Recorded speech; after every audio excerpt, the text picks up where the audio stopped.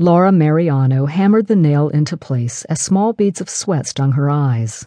The 4x8 piece of lattice seemed sturdy enough, she thought. She stepped back and looked over her morning's work. The 6 pieces of lattice now covered nearly a third of the old fence. Fortunately, the existing poles were tall enough to allow her to attach the 2 sections one atop the other. The new barrier was now 8 feet tall and 24 feet long. Already it looked better, Laura told herself. Once the ivy grew, the effect would be complete. She looked to her right where the decrepit fence stood.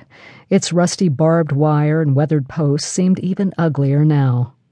Still, she would have to put up with the fence until Scott got around to making a new one. It was the cemetery beyond that drove Laura to endure the hot summer sun and its suffocating humidity. The cemetery was quite old, but it had been maintained.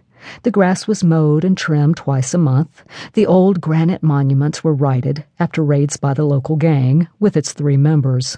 The old flowers were even removed when they could no longer be called attractive. Flowers were rare, as were visitors. Laura and Scott had lived in the house for nearly 3 months. In that time, she had seen only 1 visitor, and a brief one at that. No funeral processions made their way along the gravel paths, as the cemetery had been filled for a great many years. That made it all the worse. Old cemeteries were always the worst, Laura's mother had always said.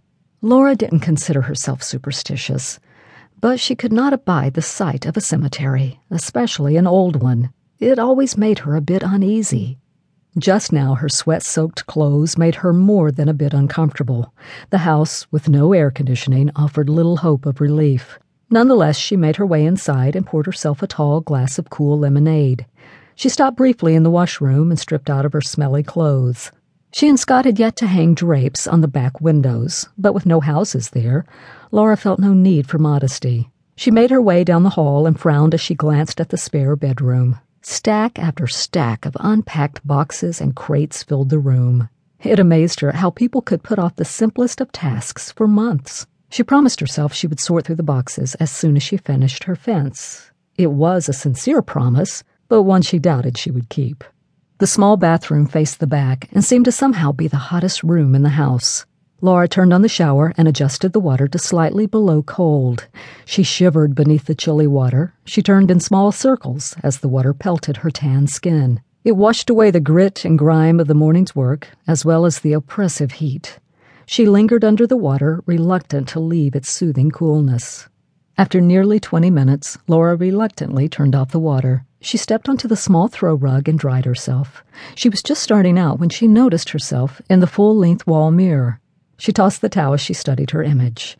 A devilish grin spread across her face as she thought about Scott. She should surprise him tonight, she thought. She could meet him in the living room, dressed just as she was now. It seemed like an excellent idea. Laura turned to her right, then left as she tried to decide which way she should stand to greet Scott. Her breasts were small, almost tiny, but her hips were wide, without being fat. Scott had always been a leg and hip man anyway, she told herself. She was pleased he had so much to like about her. She giggled at the thought. She suddenly gasped and jumped back as a figure moved past the window. Laura's breath came in short gasps as she inched her way toward the window. Very cautiously, she peeked out. The figure was a man. At least it walked like a man. He wore a full-length brown robe, complete with hood and belt. Laura watched him closely as he walked toward her rear fence. He stopped a moment to examine her new fence before he moved on.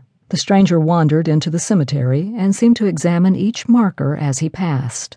Laura watched him for nearly an hour before he moved out of sight on the far side of the cemetery. By the time the stranger had vanished, Laura had forgotten the idea of surprising Scott. She now had to hurry to finish dinner before Scott arrived.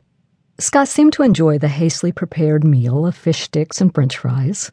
Most of the meal time was taken up by his story of how his secretary was trying to get even with a young man in the accounting department. When he finished, Laura told of her afternoon visitor. "Did you recognize him?" Scott asked.